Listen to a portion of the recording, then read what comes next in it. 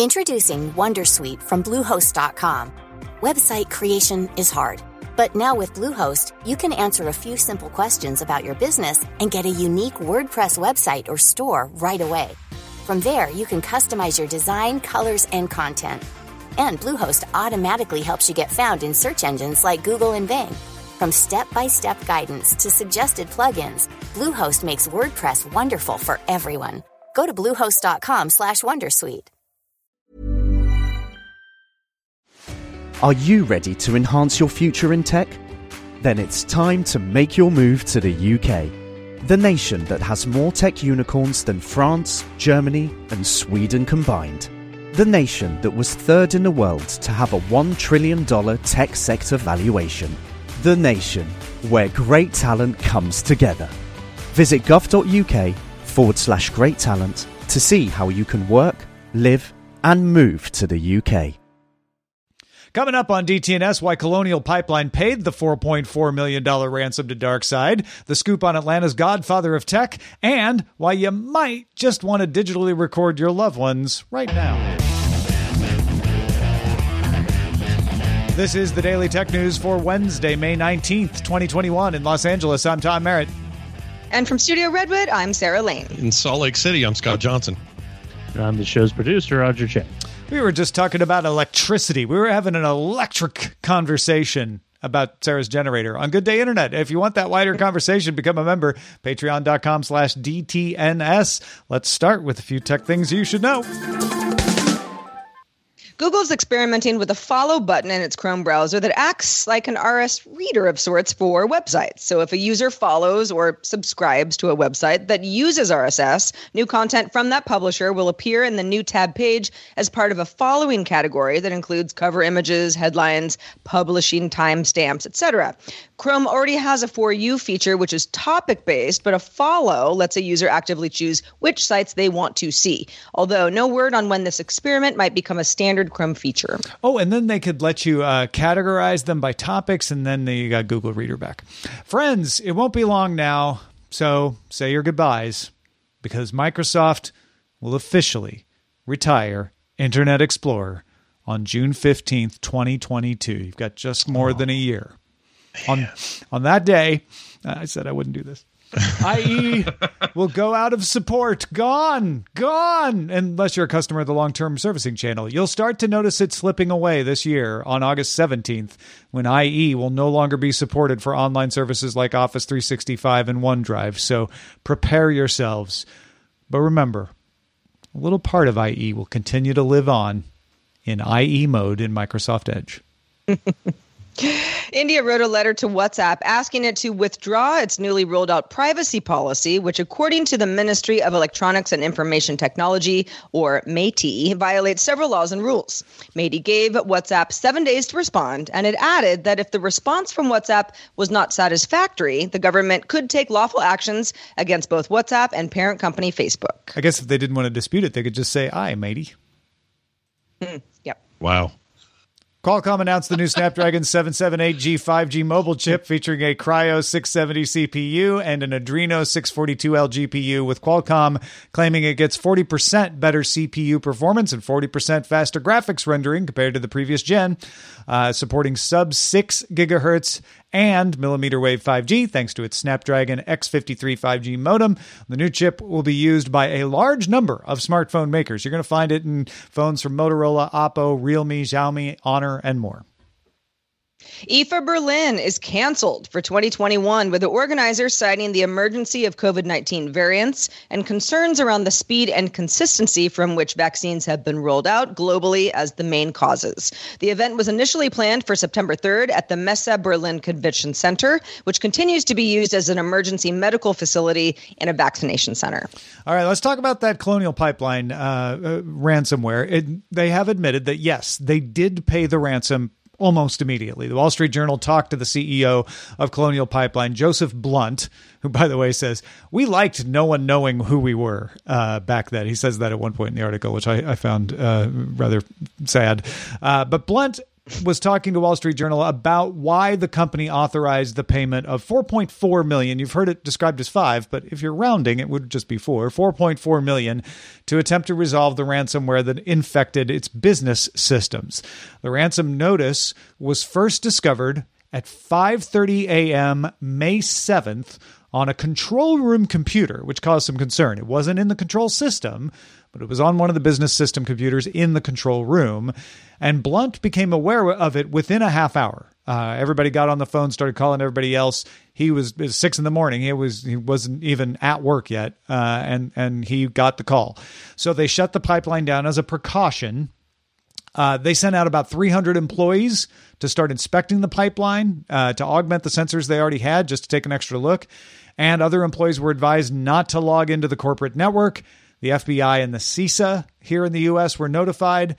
The company did not know how extensive the breach was or how long it would take to come back online without paying. Now, standard recommendations from security professionals, including the U.S. FBI, is not to pay because that supports the criminals and encourages more attacks.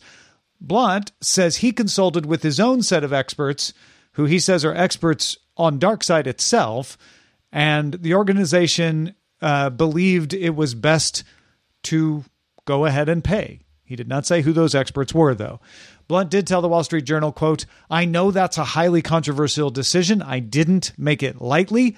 I will admit that I wasn't comfortable seeing money go out the door to people like this, but it was the right thing to do for the country." Or at least it felt that way at the time, I guess, because a payment was made in Bitcoin on May 7th, and Colonial received a decryption tool to unlock any systems encrypted by the malware. However, the tool only worked in part and did not fully restore systems. In fact, it still hasn't fully restored systems. They turned the pipeline back up because they felt comfortable that it wasn't going to spread anymore, but the billing system still is not working, according to Blunt. There was a lot of scuttlebutt out there that maybe they were keeping the pipeline shut down because the billing system was down and they didn't want to send fuel without the billing system being down, but the billing system is still down and they have turned it back on. Colonial estimates full restoration of all of its IT systems will take months and cost them tens of millions of dollars. So I guess one wonders if it was worth the $4.4 million at all when it's going to take that long and that much work, but maybe it sped it along enough that they feel like it was worth it. I don't know. Yeah, what an intense thing. I mean, the entire finding out that they went ahead and just paid that was a little bit of a shock to me because I've never really met even individuals who paid off ransomware. And I know plenty of people who were hit in that way, but none of them that I know of paid. They found other ways around, or they got IT involved, or whatever they had to do what they had to do. But I guess I understand his position. It blew me away. Like, I guess I'm not really judging it one direction or the other. I was a little bit aghast that they just said, "Oh, okay, here you go."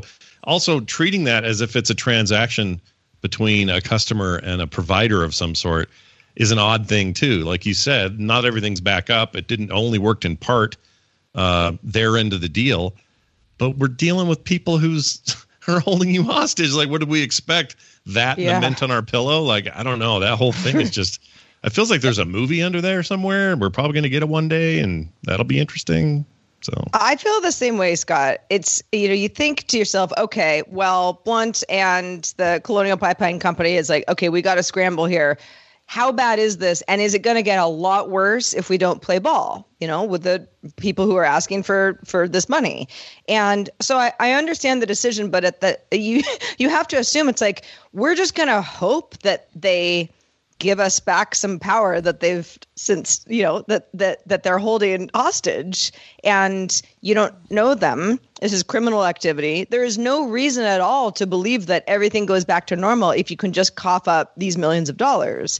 And turns out that, they're back on track somewhat, but there's still a lot of work to be done, and they didn't get the system back as it was previously. So this whole thing is like, sure, pay the ransom if you really feel like you have no other choice, but what a mess. I mean, that's the way people are going to think about it now. If you are DarkSide, which DarkSide runs a very professional, service-oriented ransomware business. They prided themselves, Scott, in providing good customers. You were joking, but that was DarkSide's thing, was like, yeah, we'll have a chat open to help you restore your stuff. This is a bad thing for people who do ransomware. Ransomware people don't want you to pay and then their stuff keeps getting locked up, because that will further the narrative of don't pay them. What ransomware people want, especially sophisticated organizations like DarkSide, is you pay and then everything is solved and it goes away and you don't pay any more attention. Colonial Pipeline doesn't get shut down and the news goes away. So it's actually against the ransomware operator's interests for it not to work, because now the story is what Sarah was saying, which is like, why would you pay the ransom? It's not even going to work anyway. Look what happened to Colonial Pipeline. And that's bad for the ransomware folks. I suppose it's good in general for criminal activity to be reduced potentially. We'll see. It's so skeevy. Everything that you just said is just like, you're right. You're 100% right about all of it. And I'm glad they're running a ship-shaped deal over there. But you know what I mean? Like, yeah. I don't know. It's so weird. Researchers from blockchain analysis firm Elliptic estimated that the DarkSide ransomware gang has made more than $90 million from ransomware payments from its victims since October 2020. Average payment was around $1.9 million. So the $4.4 million was quite high.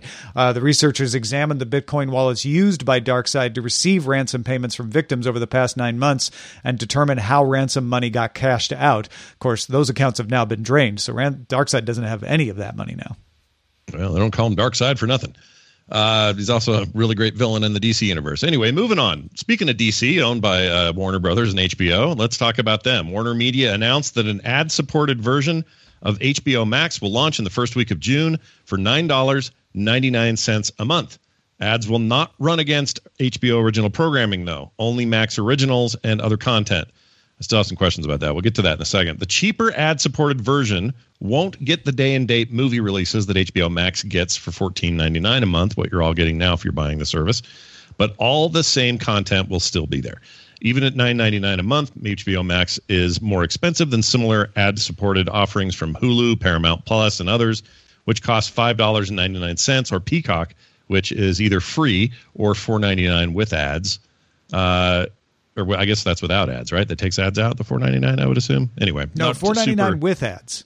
You pay $9.99 for no ads on Peacock. So there's a free Peacock that's limited content with ads, $4.99 all the content with ads, and then $9.99 no ads. All right. Well, Peacock and I haven't been very good friends, but anyway, the point is back to this whole day and date thing, and mostly about the way that the commercials are going to work. I was saying pre-show that I don't like the idea of content that was constructed to not have natural commercial breaks are going to be super annoying in this way. And I still feel that way about some of these Max originals, because some of those are also not formatted to have natural breaking points like you would commercial TV. They are formatted. So, they are formatted for breaks. Some aren't, though. I've seen stuff like, I don't know. I've definitely, like the flight attendant, definitely like stopped down for a quick pause and came right back. You'd almost not notice it, but I'm like, oh, that's where an ad break will go.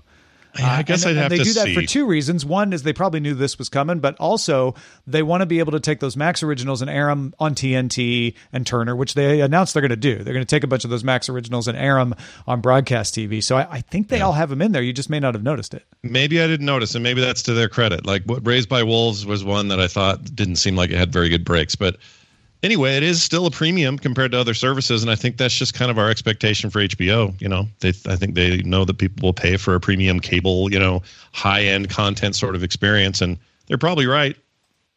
I mean, I'm already paying $15 and probably will still. So, yeah, but I think that there are the people who say $15. What? I mean, Peacock is $4.99 for ads, so $9.99. Little psychological there, but that makes a lot more sense. And if you are used to ads, if you're subscribed to Hulu, for example, and you're like, not the end of the world. I mean, a lot of people do that with podcasts as well, with all sorts of content. It's like you feel like you're saving a lot if you really want that content, and you get the benefit of HBO original programming is exempt. And I don't know, I know that the conversation is always like, well, how much is too much? At what point does HBO Max or any of these services turn the consumer off? Well, make the consumer turn them off by keeping the price point just slightly too high. And I don't think anyone totally knows what the sweet spot is. I know that Disney Plus is always, it's kind of the barometer because it's like, well, Disney Plus, this is doing pretty well. I know they missed their numbers slightly in the last earnings report, but pretty a great success out of the gate. And obviously that has a lot to do with the content that's on Disney Plus, but something like HBO can get away with a little bit more because it's the cachet of, HBO, exclusive movies and really hot TV shows you can't find anywhere else. Yeah, if you're out there saying like, well, I would never pay $9.99 a month for something with ads, then that's fine. You won't. That's not the same thing as saying no one will, and this is not going to be successful. Everyone thought $14.99 a month was too much for HBO Max compared to $7.99 for a no ads version of Disney Plus, which I think was $6.99 when HBO Max launched. But HBO alone was $14.99 a month, even with your cable package in a lot of cases, which is why they had to price it at $14.99. So if you're wanting to keep HBO Max, but you can't afford $15 a month, you might be able to afford $10 a month. We'll see how many people do that, or they might not care. Jason Kilar was saying in the announcement of this, he's like, we make the same amount of money whether there's an ad-supported subscriber or a non-ad-supported subscriber. So they don't care. They just want to be able to expand that tent to people who are like, I don't have 15, but I might be able to swing 10 because I really want to watch that content. That's what they're banking on. Well, we are very happy to have Nika Montford from SnapOS back with us for another edition of Teching While Black, where she highlights innovative voices in the Black community. Take it away, Nika. Hi, this is Nika Montford, aka Tech Savvy Diva of the SnapOS Show. In the Teching While Black segment, I will bring awareness to a Black technology leader who is advancing the tech community through their innovations across the spectrum of industries. Today in Teching While Black, let's highlight Atlanta's godfather of tech, Dr. Paul Judge, entrepreneur, investor, inventor. As an entrepreneur, he is the co-founder and partner of TechSquare Labs, co-founder and executive chairman of Pindrop, partner of AC3, Atlanta's hip-hop-centric music festival, and partner of Judge Ventures. As an investor between both TechSquare Labs and Judge Ventures, Paul has invested in over 60 technology startups. Let's say that again. Over 60 technology startups. Also, he was either a founder and or CTO of multiple companies, including LumaHome, a now acquired consumer Wi-Fi company, PureWire, a now acquired leading web security company, and CipherTrust, a now acquired leader in email security company. As an inventor, he holds approximately 30 patented or patent pending technologies, all in the computer security space. Whew, that's a lot. Let me take a quick breather before we go on. Okay, let's keep going. In addition to being an entrepreneur, investor, and inventor, he is a noted speaker and scholar, having given talks at events such as Platform 2014 and writings in both TechCrunch and Pando Daily. Most recently, he was the commencement speaker for the Georgia Institute of Technology's Class of 2021 ceremony, where he is a 2-time alumnus holding a master's in network security and a PhD in cybersecurity. Cough, cough. Fellow Georgia Tech alum here. Yellow Jackets, stand up. Paul is a fierce advocate of cultivating the tech talent and bridging the gap between founders and inventors in Atlanta, which has been made abundantly clear based on his involvement in the startup culture, all which have earned him the moniker as Atlanta's godfather of tech. To find out more about Paul and his innovative work, be sure to check him out on Twitter at Paul Judge or on his website, pjudge.com. History is being made in real time every single day, so let's celebrate it now. When we are aware of all innovative voices, especially those in underrepresented groups, the tech community thrives. Be sure to tune into the next Teching While Black, where we highlight a Black tech innovator from around the globe. Thank you, Nika, for introducing us to Dr. Paul Judge. We look forward to next month's segment as well. You can hear Nika every week on SnobOS at snoboscast.com. Hey, folks, don't forget, if you want an ad-free version of DTNS, support us on Patreon. Get your own personal RSS feed supported directly by you. Find out more at dailytechnewsshow.com/Patreon. Hey, everyone. I've been on the go recently. Phoenix, Kansas City, Chicago.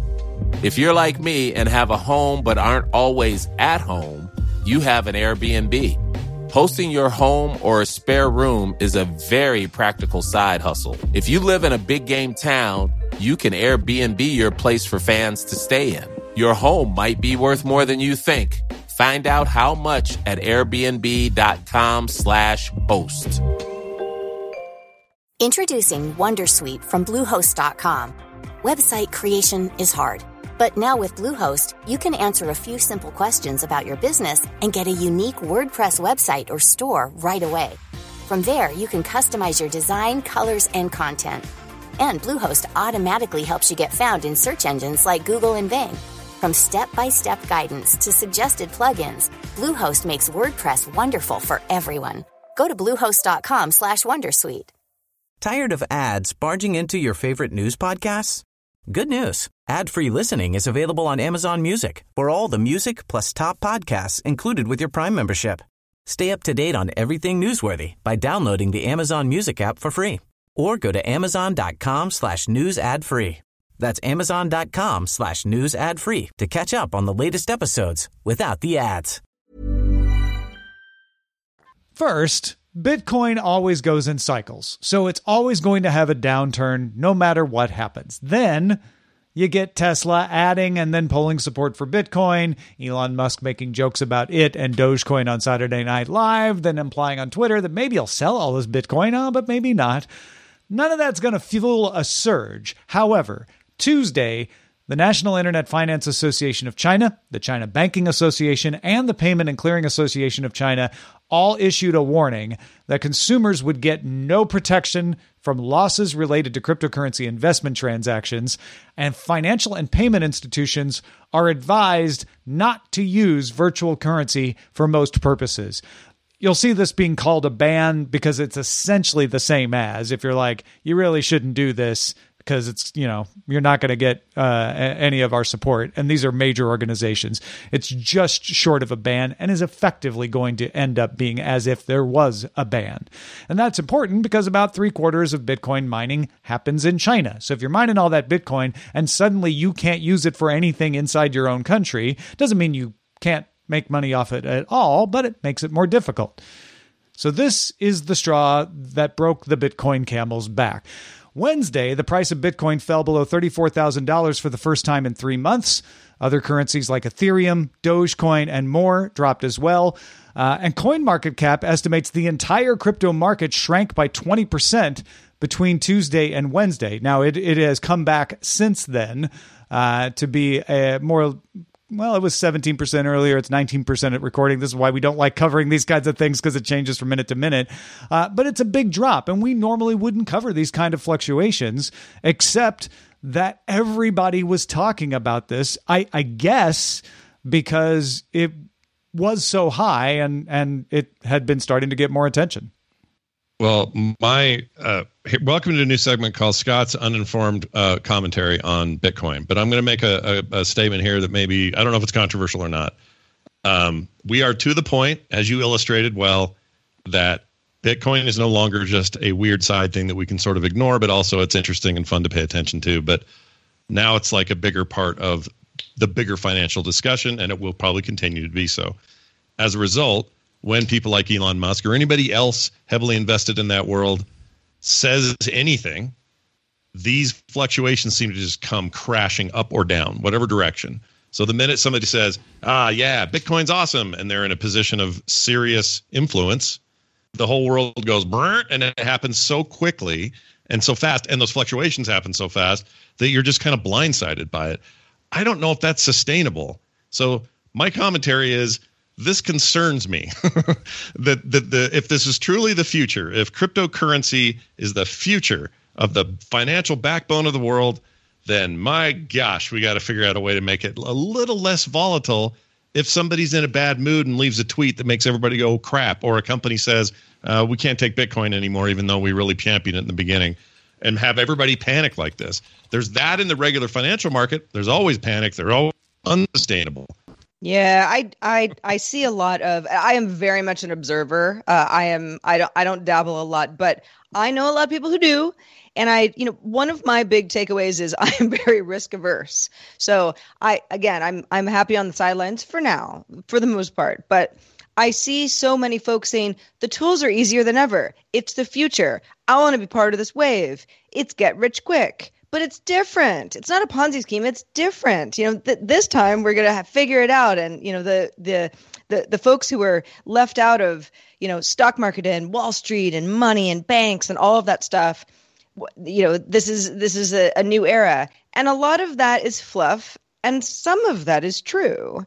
And I think that these wide fluctuations are just inevitable when anything is sort of new and exciting and confusing. What I hate are hearing this sort of like this is going to be the answer for all of the folks who have been held down, by the small amount of people who had all of the wealth in the past. And now we have so much more accessibility and tools to be able to level the playing field. And then you have exchanges that go down for hours, sometimes days at a time, because they can't handle all of the massive traffic, good and bad. And it's such a mess, and people do lose real money. I mean, this isn't like you're not playing a game here. It's all very real. And so the memification of it, if that's even a word, I think it is it's troubling to me, because it's like, this is only funny to a point. I mean, sure, if you have some money to burn, throw in the garbage, have as much fun as you want. But yeah, it's sort of, it's going to be a roller coaster for the foreseeable future. I don't know any other way around it. Don't believe the hype, and this will all make much more sense, everybody out there.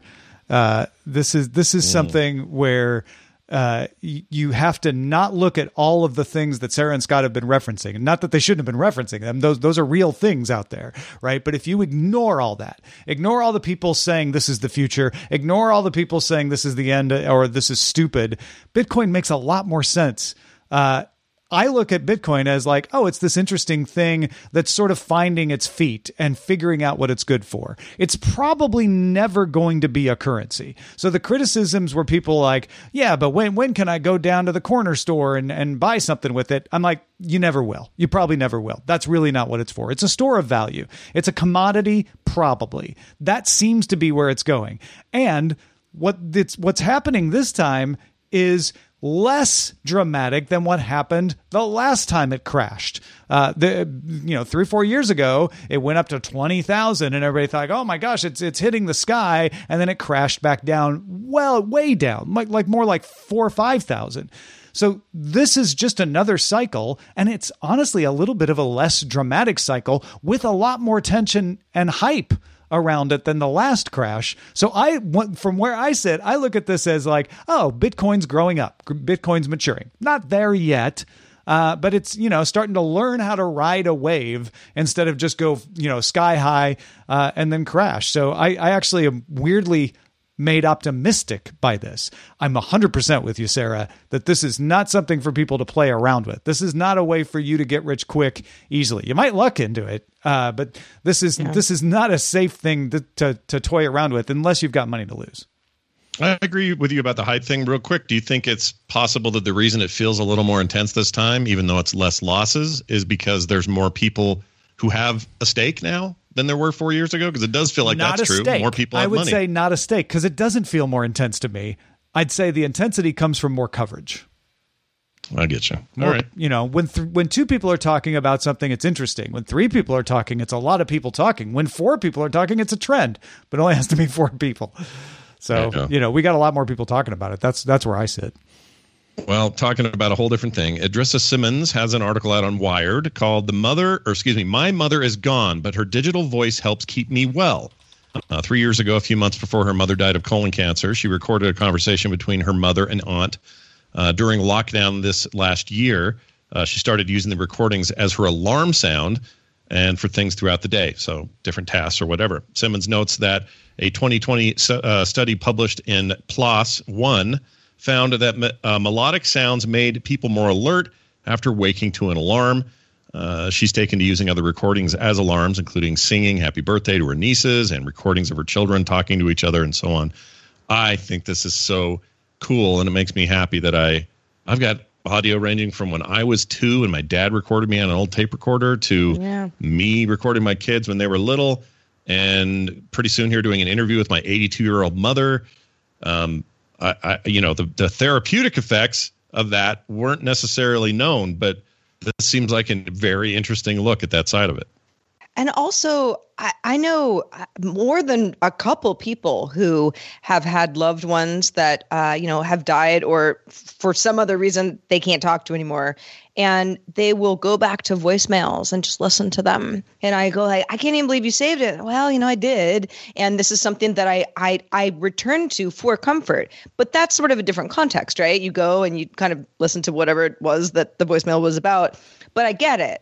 And I actually, frankly, wish I had a lot more of those for some people in my life as well. But I do have old recordings, and I actually use audio cues for certain alarms that I set for myself during the day. With Amazon's Assistant, she sometimes says things to me, and she's telling me to do something or to remember to do something. And if I could actually customize it that much more to hear a voice that would fill me with joy or soothe me or otherwise just, I don't know, be kind of weird yet positive, I would totally do that.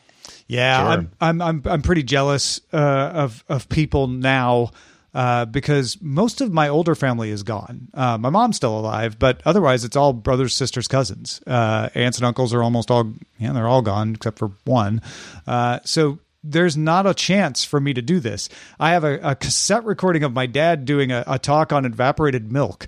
Not the most personal situation, but even just digitizing that and listening to it a couple of years ago, I was like, oh man, it's just so great to hear his voice again. So yeah, I think this is fantastic as far as like, hey, take advantage of this and think about what you can use it for. And I thought it was fascinating that she was using it as an alarm to promote her own wellness, where she was trying to remind herself to eat better and exercise and things like that. And having her mom's voice being the thing that was the alarm meant when the alarm went off, it was a positive for her. Yeah, it's like a good trigger. Yeah, absolutely. Yeah. And not to get all forecasty here, but it feels like there's a future where we can take some of this accumulated content, audio in this case, of family members, and replace our digital assistants with modulated versions of the way that they spoke. And it may be, some may find that creepy. I don't know, like the photos you saw on heritage.com recently where a passed away relative would come to life again and their eyes would move and they would smile and kind of be in a little bit of a pseudo 3D. There's a lot of comfort for a lot of people in that sort of thing. So if we can also find that there's, therapeutic reasons why this is helpful, I could see a future where we get to choose who talks to us, and maybe it's my mom and not some random lady at Amazon. It should be okay. Hey, Mom, it turns on your smart speaker. Yeah. All right, let's check out the mailbag, Sarah. What do we got in there today? We got an email from Christos. This is a conversation we had a few days ago with Jen Cutter about replacing CAPTCHAs and the idea that a physical key was something that Cloudflare was looking into. Christos says, as a totally blind user, since the mid-'80s, CAPTCHAs have always been a problem for screen reader software. Yes, it would be a great day, the day that they are replaced, or better yet, killed off. I get why they exist. Yes, there are audio solutions for entering CAPTCHAs. However, these have a high failure rate since you can usually only play the audio version once, and many of them were created with a light background noise value, which makes them non-usable. Yeah, I think CAPTCHAs may have been a necessary evil at one point, but hopefully we're getting to a situation where they aren't as necessary and they don't have to be evil. That'd be great. Yeah. If you have, and thank you, Christos, by the way. It's always great to hear from somebody who's like, this is a situation that I have with CAPTCHAs, and I look forward to a better solution. So it makes a lot of sense. If you have feedback for us, you have anecdotes, you have questions, you have comments, feedback at dailytechnewsshow.com is where to send that email. Shout out to patrons at our Master and Grandmaster levels. Today they include John and Becky Johnston, Chris Beneteau, and Dan Kolbach. Also, thank you to our brand new boss. You know who you are, but we're going to call you out anyway. Matt McConnell just started backing us on Patreon, so thank you, Matt. You're already a very excellent boss. I don't know how you do it. Yeah. Yeah. We know we need more Matts in this world. We do. Yeah. Matts are great. Thanks to Scott Johnson. Also great. Can't forget the Scotts out there. Scott, what's been going on with you? Well, I'm going to put that on my gravestone. Also great. I'll put on there. Hey, let me see if I can capture your attention by sending you over to my website. Frogpants.com has everything you might want in the form of podcasts and art and comics and other cool stuff. If you are into that sort of thing, then by gum, you're going to have a great time over there. So go check it out. That's frogpants.com. And you can also chat with me on Twitter. I'm over there at Scott Johnson. Excellent. We are live on this show Monday through Friday, 4:30 p.m. Eastern, 20:30 UTC. Do check us out live if you can. More info at dailytechnewsshow.com/live. And we're back at it tomorrow with Justin Robert Young. Talk to you then.